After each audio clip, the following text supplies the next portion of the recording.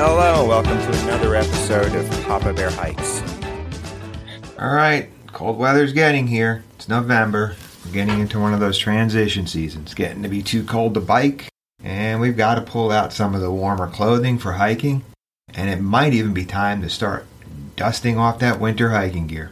This is my plan when it starts to get cold. Today, in fact, I moved my bike from the garage to the basement, and I've started bringing my tools, my bike stand, so I could start getting my bike cleaned up and check it over and have it put away for the winter. And what I'll start doing later in the week is start pulling out the winter gear and going through it, looking at my microspikes, crampons, snowshoes, and see what kind of shape they're in. To my knowledge, they're still in great shape. I'm tempted to upgrade my snowshoes, but what I have is still working, so I'm not going to replace them.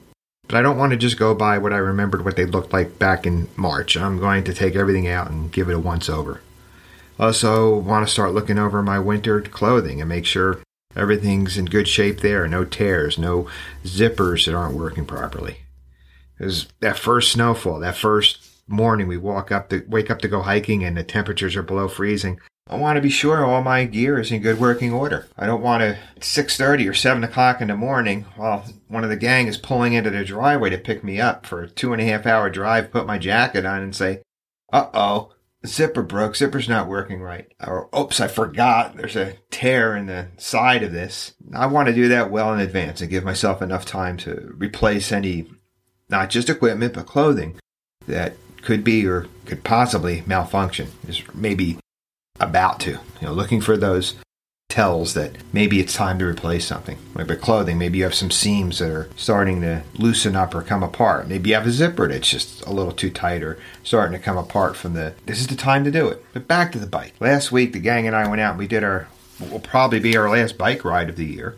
We went out to Minnewaska State Park here in New York. It's in the eastern part of the Catskills. Beautiful area. Lots of bike-friendly trails and hiking trails. Carriage roads to ride your bike on, so you don't need a over-the-top mountain bike.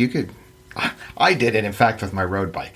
I have a hybrid bike, but it has road tires on it, and I'm here to talk about it. I survived. I wouldn't recommend everybody try to do it with road tires.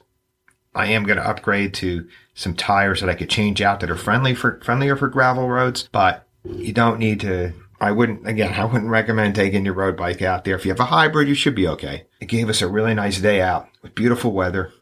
We just decided almost on a whim, hey, this might be the last really nice day we're going to have before the cold weather hits us. So we decided to play hooky and go out and get a hike and bike in. We hiked, we biked, saw lots of great views, had some fun, and went out for some brews afterwards. It was a great day. Nice, comfortable trails to ride the bikes on. And the hiking trails, although not over-the-top challenging, they were fun trails with some awesome views.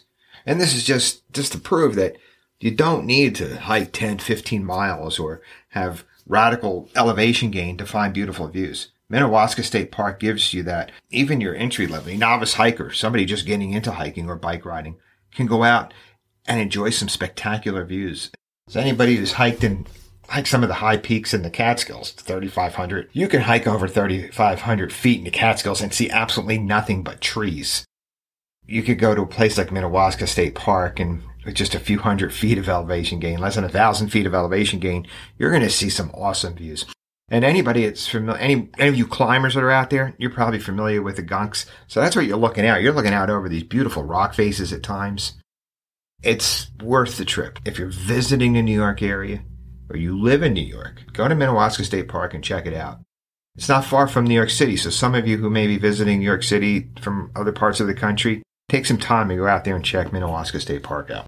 However, what this trip did for me more than anything, besides having fun and spending time with my friends, is it created a dilemma for me. Peekaboo just seems to be having too much fun on his mountain bike. And every time we're somewhere where he gets to do a little off-road riding, I start thinking, wow, that looks like so much fun. I know I'll spend time this winter thinking, wow, should I just make the investment and get myself a mountain bike? And I don't want to go on to cheap. I think that going cheap on something like a mountain bike, you're going to pay for. In a lot of ways. You can never mind that it could break while you're out there on a ride. You could hurt yourself. I've read stories about this, about people buying mountain bikes from the big box stores and having really bad failures with them. really thinking I might want to dive in and get a mountain bike. I'm really giving it a lot of thought because it just looks like so much fun. I'd like to know what some of you think about this. Should I dive into the mountain biking? Should I give it a shot? I'm really enjoying biking. I've only been biking for a year and a half now, and I am learning so much, not just about how I've known how to ride a bike, but I've been learning so much about the technical end of biking now. I think I'm much better prepared when I go to buy a mountain bike. I like my bike. It's great for road riding and for some light off-trail riding like rail trails, but I really feel like it's forced me to up my game and my knowledge on the technical side of biking. But for now, it looks like goodbye warm weather and biking and hello winter hiking and snowshoeing. And I'm looking forward to that. That's a heck of a lot of fun too. Let me know what you're doing this winter. Share your plans with me. Go to papabearhikes.com and leave me a message. Let me know what you think. Share with me what you're going to do this winter. Get out there, have some fun, and be safe. Thanks for listening.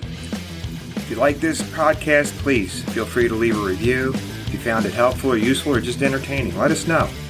We can be contacted at papabearhikes@gmail.com or check us out at papabearhikes01 on Instagram. Thanks for listening. Get outside and have a great day. This episode of Papa Bear Hikes has been brought to you by Avalon Publicity. Avalon Publicity, increasing the digital footprint of content creators and skilled professionals via website development and social media services. For more information about Avalon Publicity, go to their website, avalonbusiness.org. That's avalonbusiness.org.